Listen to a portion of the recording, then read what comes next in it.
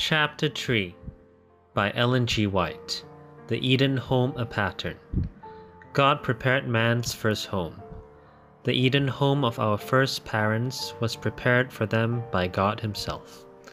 When He had furnished it with everything that man could desire, He said, "Let us make man in our image, after our likeness." The Lord was pleased with His last and noblest of all His creatures, and designed that he should be the perfect inhabitant of a perfect world. But it was not His purpose that man should live in solitude. He said, "It is not good that the man should be alone. I will make him a helpmeet for him." God Himself gave Adam a companion. He provided a helpmeet for him, a helper corresponding to him, one who was fitted to be his companion, and who could be one with him in love and sympathy.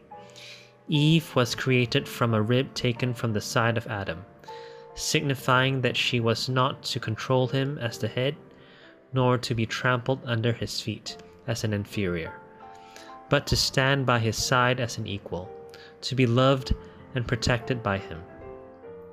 As part of man, bone of his bone, and flesh of his flesh, she was his second self, showing the close union, that the affectionate attachment that should exist in this relation. For no man ever yet hated his own flesh, but flourisheth and cherisheth it. Therefore shall a man leave his father and his mother, and shall cleave unto his wife, and they shall be one. First marriage performed by God. God celebrated the first marriage. Thus, the institution has for its originator the Creator of the universe. Marriage is honorable. It was one of the first gifts of God to man, and it is one of the two institutions that after the fall, Adam brought with him beyond the gates of paradise. When the divine principles are recognized and obeyed in this relation, marriage is a blessing. It guards the purity and the happiness of the race. It provides for man's social needs. It elevates the physical, the intellectual, and the moral nature. He who gave Eve to Adam as a helpmeet performed his first miracle at a marriage festival. In this festal hall, where friends and kindred rejoiced together, Christ began His public ministry. Thus He sanctioned marriage, recognizing it as an institution that He Himself had established. Christ honored the marriage relation by making it also a symbol of the union between Him and His redeemed ones. He Himself is the bridegroom. The bride is the church, of which, as His chosen one, He says, "Thou art all fair, my love. There is no spot in thee." Every want was supplied. Adam was surrounded with everything his heart could wish. Every want was supplied. There was no sin and no signs of decay in glorious Eden. Angels of God conversed freely and livingly with the holy pair. The happy songsters caroled forth their free, joyous songs of praise to their Creator. The peaceful beasts in happy innocence played about Adam and Eve, obedient to their word. Adam was in the perfection of manhood, the noblest of the Creator's work. Not a shadow interposed between them and their Creator. They knew God as their beneficent Father, and in all things their will was conformed to the will of God, and God's character was reflected in the character of Adam. His glory was revealed in every object of nature. Labor was appointed for man's happiness. God is a lover of the beautiful.